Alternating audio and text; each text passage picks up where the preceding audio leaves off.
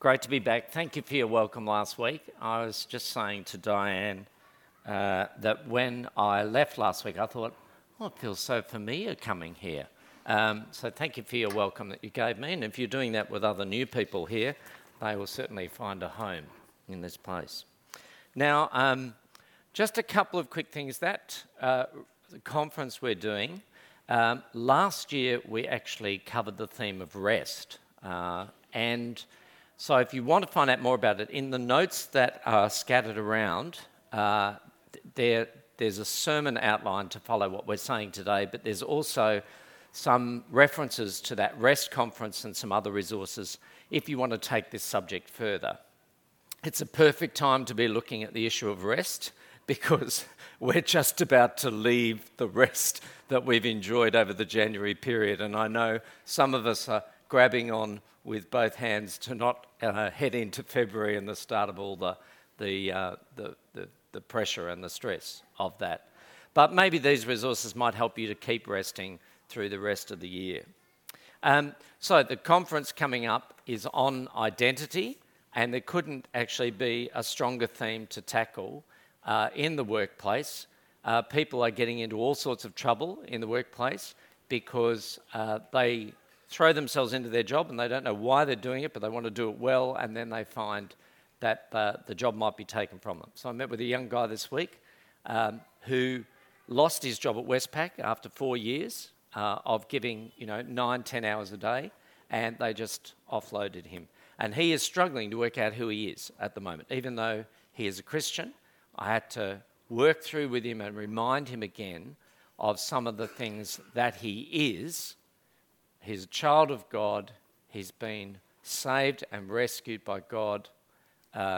He's part of God's family. All those things are becoming more important to him at the moment when he doesn't know what he's doing for most of his day that he was doing at Westpac. Shame on Westpac too, I might add, if you hear the story of it. So last week we looked at what God had to say about work. And I want you to have a quick look at this, just transport you to Downton Abbey for a moment and just see what they think about work. Thanks, Darren. Next one.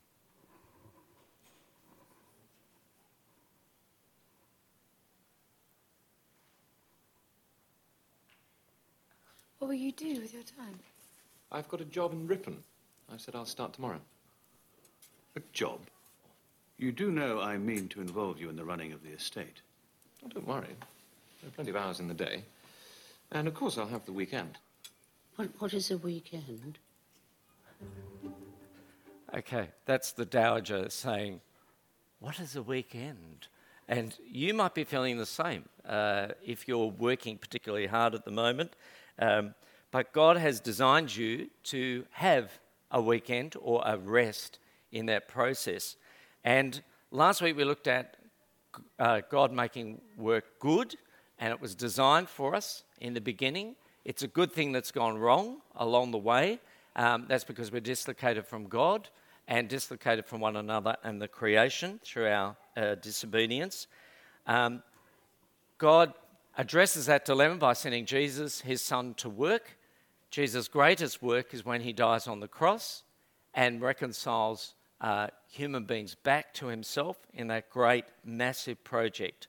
And the proof that it works is his resurrection, because if anything makes a mockery of our work at the end of the day, it's the fact that we die and our work crumbles and erodes away. So, what we're trying to do today is to think about rest. What is it that God has won for us? And we want to think about it in a godly and a biblical way at the same time. It's one of the great themes of the Bible that runs from Genesis to Revelation, that God has this great plan to bring rest to people, to humanity, and those who turn to him. And that's important for us because we live in a hurry-sick world at present.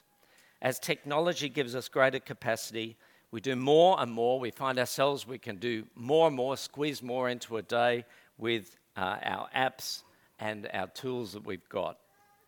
And we're so busy as Christians sometimes, and we can be doing ministry and we can be doing church, and we can mimic the world at that point because of the way that it's freewheeling around us. And I mentioned last week Dr. Peter Adam, who's an Australian preacher and a teacher and a mentor, and he's been helping ministers for over 40 years, and he made the uncomfortable observation of the modern church culture that Christians may say they love God deeply, but they just don't know how to sit with him anymore. And as a parent, I think one of the greatest legacies of your faith that you can pass on to your children is teaching and modelling to them how to rest, because no one else is showing them. So the Old Testament teaches God's people the delight of a thing called the Sabbath. It's designed for them after they were working as slaves in Egypt, and it was a constant reminder to them that they were now free, and they didn't have to go back to that world of enslavement. And yet by the time you get to the New Testament in the Bible, you find that the Pharisees have distorted what was this sign of great rescue and rest into a rod that's whipping the backs of God's people. I ride my bike to the city most days, and a couple of times a week on the return trip I go through the West Terrace Cemetery. It's a bit of a scenic route, and the first thing I notice when I go into that cemetery is the hush that comes over the peak hour that I've been cycling through. And as you pass the graves of people, you get to look at the headstones and the titles on them. And you realise that some people have worked very hard throughout their lives. You realise that some people have had their dreams cut short. Some people have loved passionately. Some people have been loathed while they've been alive. And others expected life to deliver more than they hoped it had. But what they all have in common is the dust of their lives have settled in this particular cemetery. And a common phrase that you find carved into the stone on many of them is their collective hope, which are the words, rest in peace. Rest in peace. That's a sobering 5-minute detour for me on my way home after a busy day. The topic of rest, we could do a whole sermon series on this, and maybe we should, but not today. But I've got one sermon, and I'm asking you to really strain here and listen up on this subject today, because I think it's so critical for us as Christians to get right. And to see that God is holding out a rest for you, which is beyond what you could possibly snare in this world. And to do that, we're going to look at how Jesus secured rest. Then we're going to look at how he struggled with rest as a human being while he was on this earth. How he secured rest for us. How being a Christian is a sort of a type of example of resting, just in the act of being a Christian. And then we're going to look at what threatens rest, the great warning not to neglect rest, and finally the irony that we actually have to struggle to rest in our lives if we're going to see paradise. So, a cursory glance at the Gospels would tell you that Jesus juggled work and rest. So you meet him in the middle of a storm, he's in the bottom of a boat, and he's asleep because he's exhausted. You hear him teach on rest in Matthew 11:28. Come to me all who are weary and heavy laden, I'll give you rest. And we hear him proclaim that he's Lord of the rest in Matthew chapter 12. And that last claim, that was the tipping point for the Pharisees. That's when they decided they had to exterminate Jesus, get rid of him, because at that point, he called himself the Lord of rest.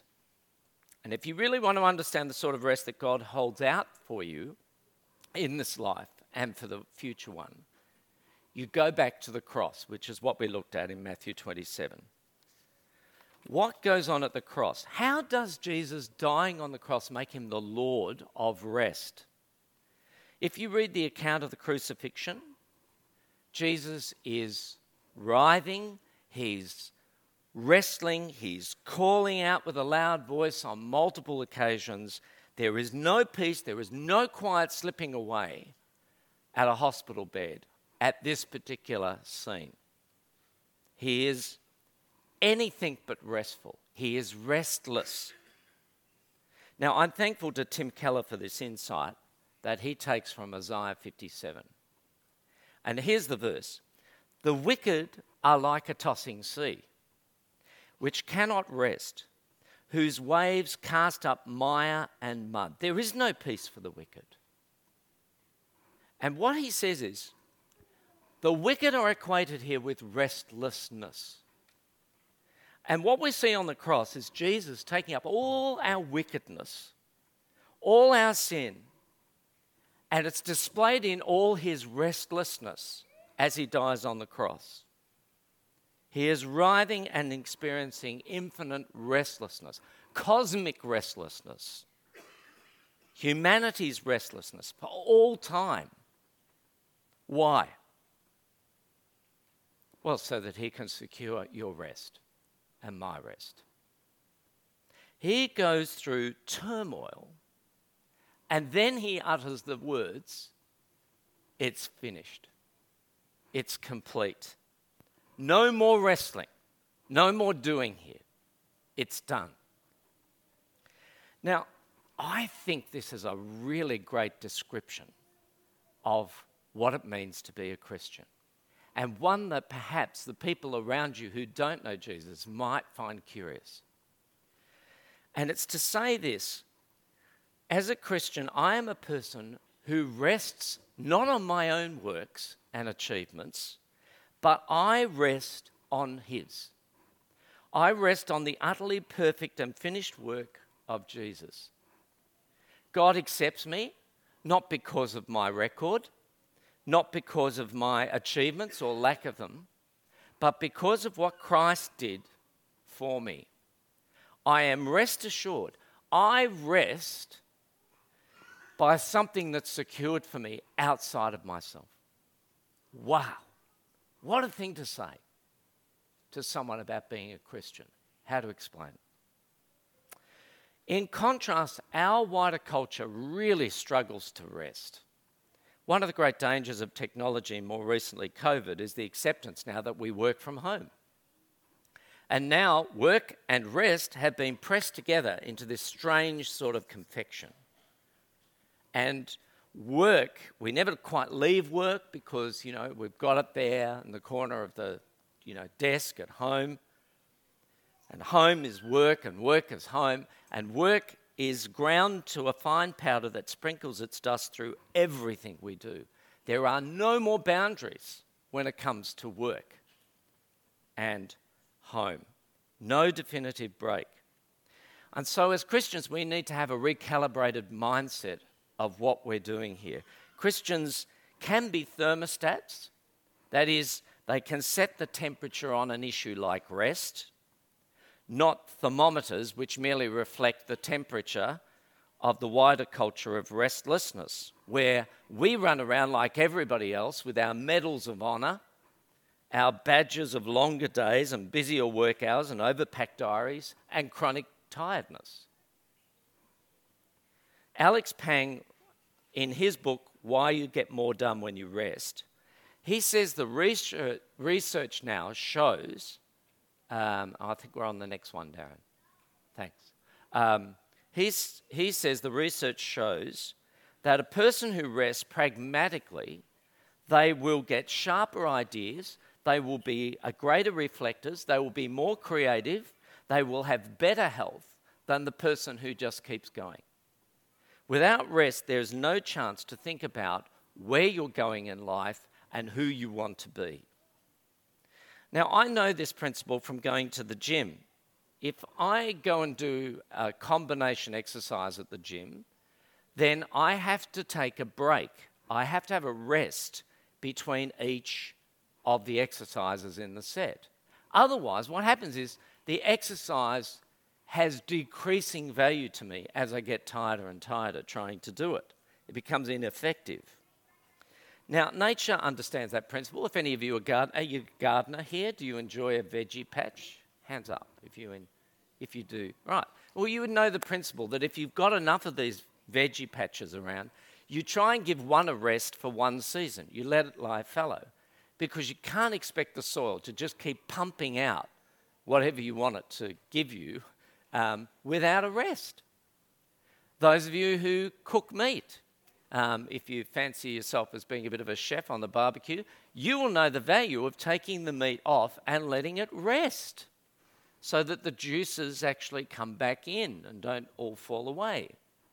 So it's a principle of our world, and yet at the same time we think that we can live without night and day, we can live without the seasons, we can live without the rhythm of the week, and the whole thing becomes a constant twilight for us. Kevin DeYoung, in his book Crazy Busy, he points out that our counterparts 100 years ago had 2.5 hours more sleep than we experience each night. In 100 years, 1924, they were having 2.5 hours more sleep than we average nowadays. Theologian Don Carson, he lists that sleep deprivation is one of the 6 possible causes of us doubting in God and his promises. So sometimes the godliest thing that you could do for yourself is to go and have a good night's sleep, or to tell someone else to do that. Listen to the caution of Psalm 127 verse 2. In vain you rise up early and go to bed late, toiling for food to eat, for he grants sleep to those he loves. You see, when you go to sleep at night, in effect you down tools. And you say, well, I'm not God. I can't keep this world spinning. I'll leave it to the one who can.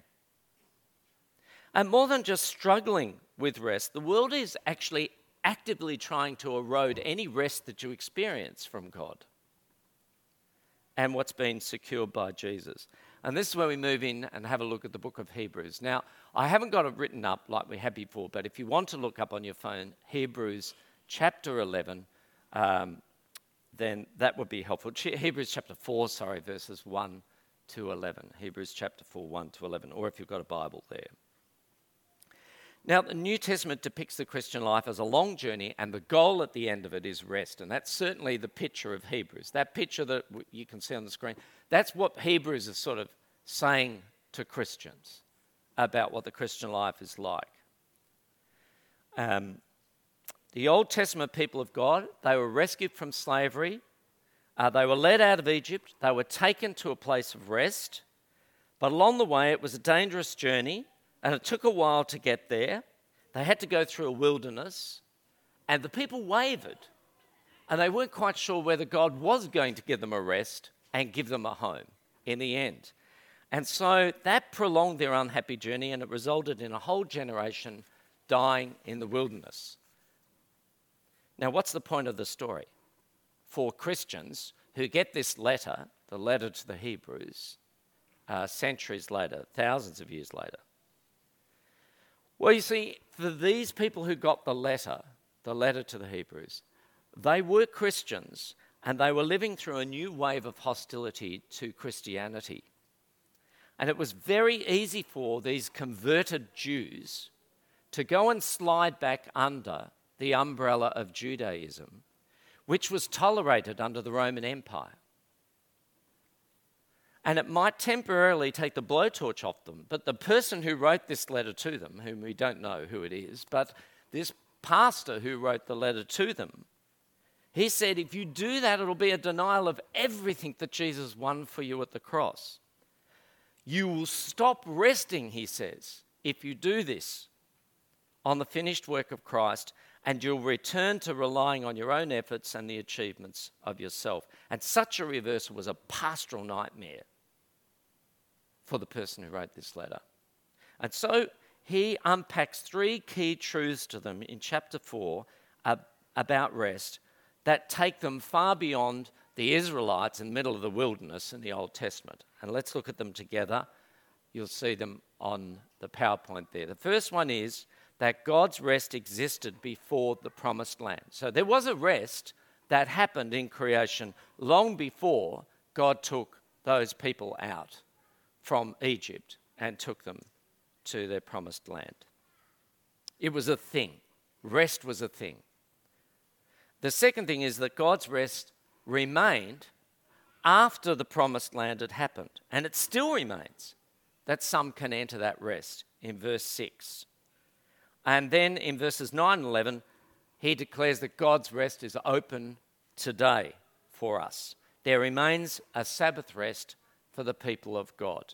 So what Hebrews is doing is it's equating ultimate rest with getting into God's kingdom in the future. Otherwise, they would have got it when Joshua led them into the promised land, but they didn't. The rest of completion that God proclaims at creation is what he's longing to give his people and wants them to enter into.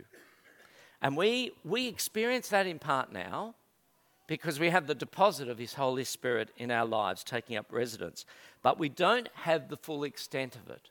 We don't have full rest this side of heaven. And we understand this because we do this in other areas of life. We use this idea of partially having something to help us keep going to get there to the end. It's often the thought of a holiday that will keep you pinned in a difficult place at work, isn't it? The knowledge that the weekend's coming will get you through a hell of a week at work. And the hope of ceasefire for those caught in wars when they're raging, that's what they hold on to and help them to keep going. It's a delayed gratification. That's what Hebrews 4 is talking about. The pursuit of eternal rest is costly. It's a pilgrimage. It's a journey where the disciple at the end of their days can cease from their labours as God did from his. That's what he's holding out for us. Andrew Delbanco, in his book, The American Dream, he says, hope is the way that we overcome the lurking suspicion that all of our getting and spending amounts to fidgeting while we wait for death. Now, isn't that just sobering? Hope is the way we overcome the lurking suspicion that all our getting and spending amounts to fidgeting while we wait for death. There is absolutely no question that God holds out rest. Rest is coming. You need to hold on to that hope, says the book of Hebrews. How does that compare with your current picture of rest when I say the word rest?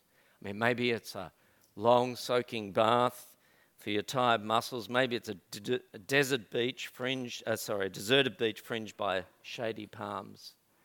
Maybe it's curling up in front of a crackling fire, although that's hard to imagine on a day like this. But whatever it is, I bet you when you do it, you unconsciously equate it with heaven when you say, this is heaven.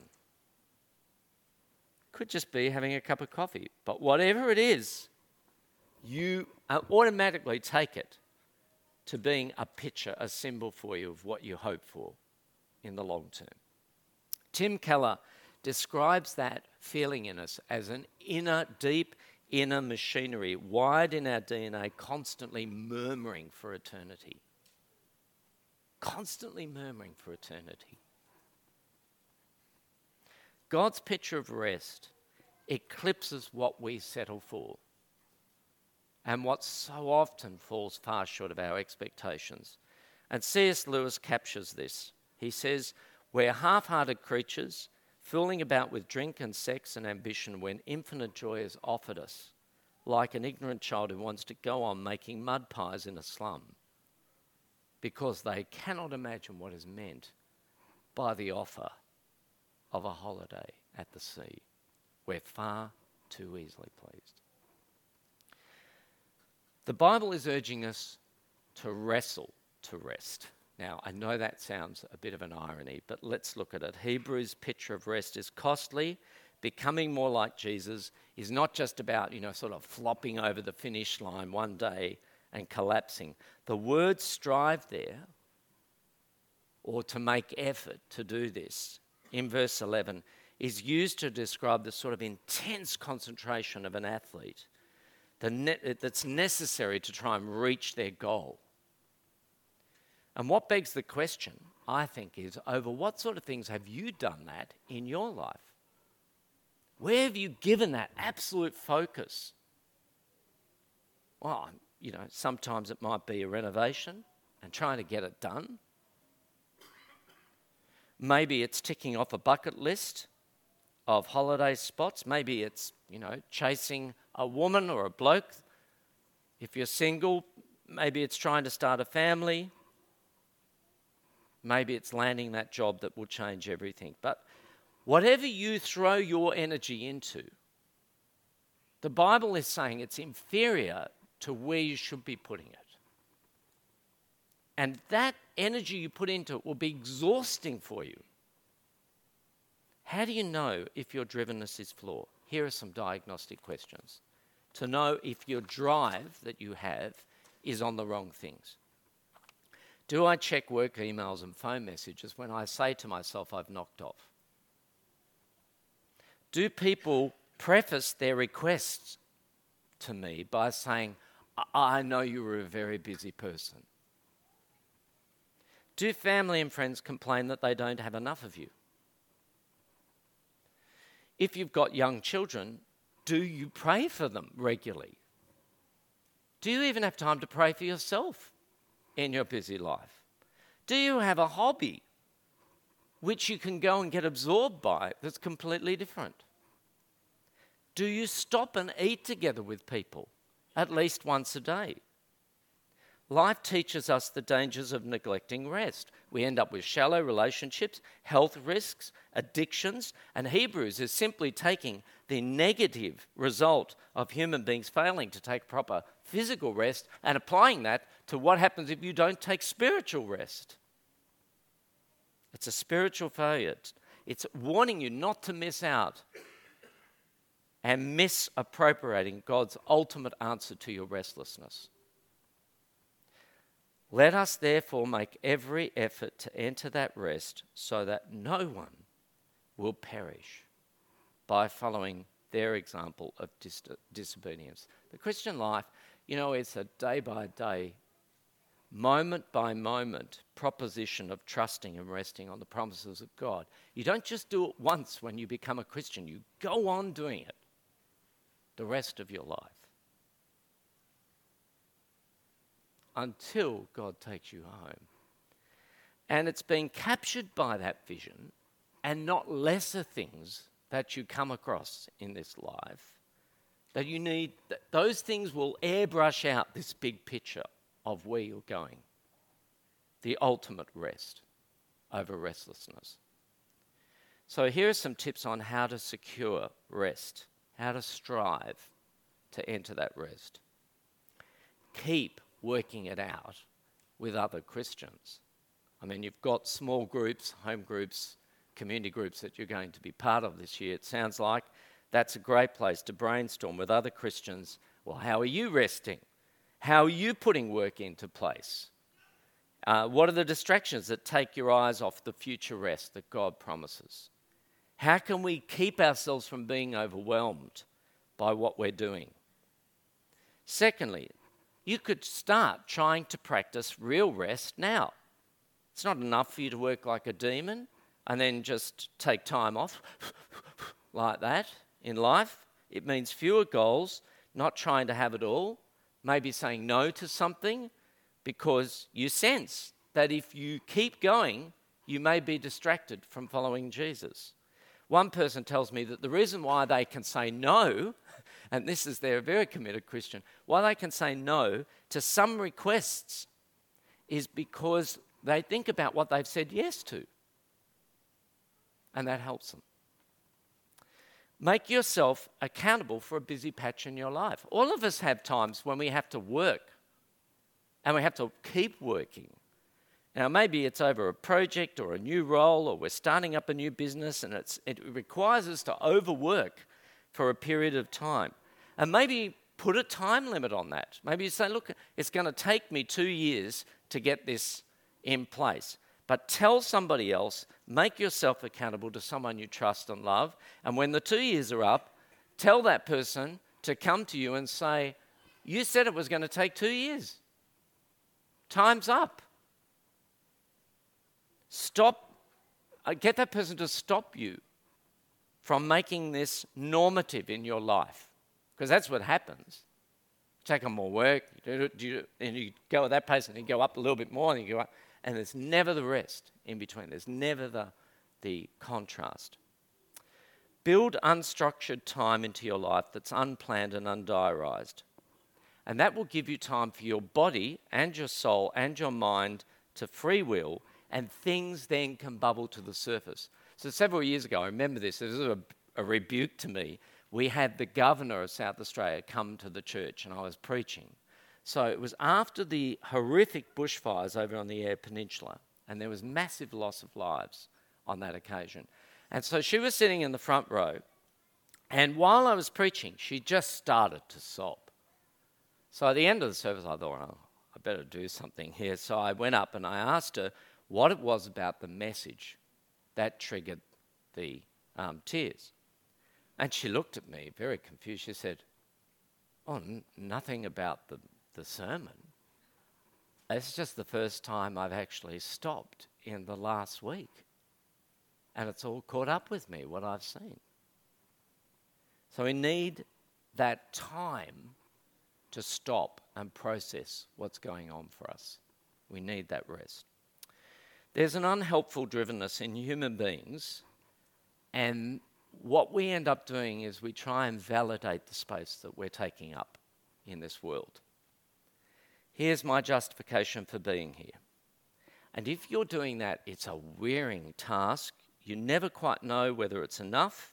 You keep proving yourself to yourself and to people you love and even to your enemies at some point. And it wears you to the bone. And in fact, what happens is you get enslaved by your own drivenness. So ask yourself, am I truly resting on what Jesus worked so hard to secure for me? Or have I sort of slipped back to trying to do it myself? The man who strove to build bigger barns to store his harvest, well, you can't get a better work ethic than that. But Jesus says about him, he's a fool, because his drivenness is going into the wrong things.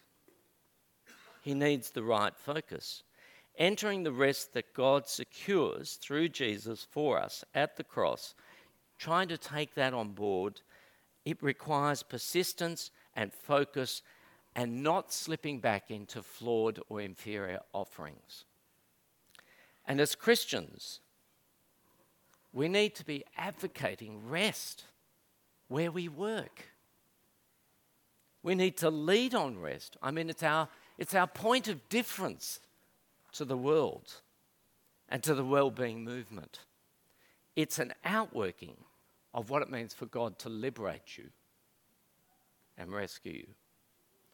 A year ago, I helped a mate of mine down at Victor Harbour. He had to move a whole lot of stuff, and he had a bad back and asked me, could I help?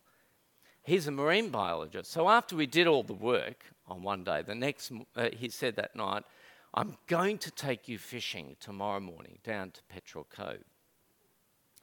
And we got up very, very early, went down to Petrel Cove. And I have to tell you, I'm not a fisherman, all right? So I didn't know the first thing about what I was doing. But it was a picture-perfect day. The sun was rising across the water. There was enough warmth in the air to be knee to waist deep in the water. And I was learning how to cast a rod. And the fish were biting. So it looked like this. This is what we came back with. So these yellow-eyed mullet were just coming up and kissing me. I have never experienced anything quite like this.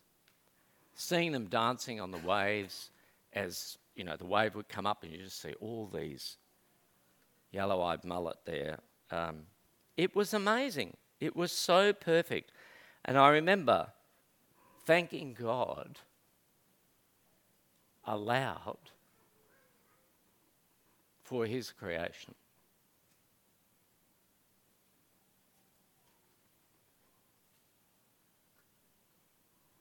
You need to drink in those magical moments. And that's from someone who doesn't fish.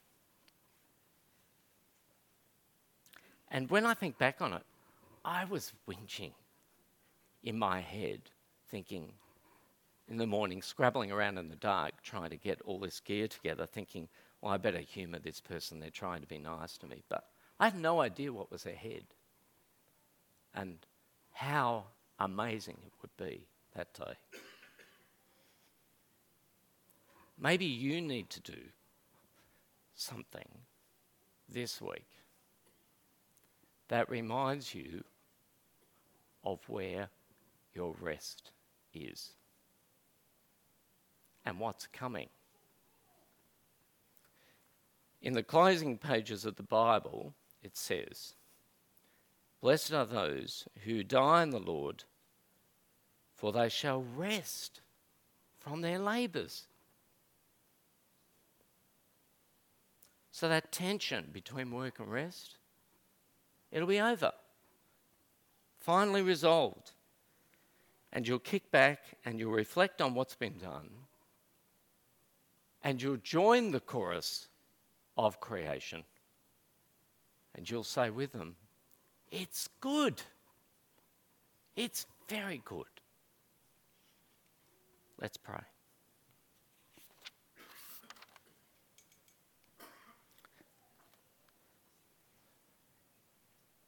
Father, we thank you that you have created us to work, but you're also holding out rest. Help us to be distinctive Christians who know what rest is and know what we're waiting for. Please help us not to be enslaved. Please help us to reflect the great rest you won for us at the cross. Amen.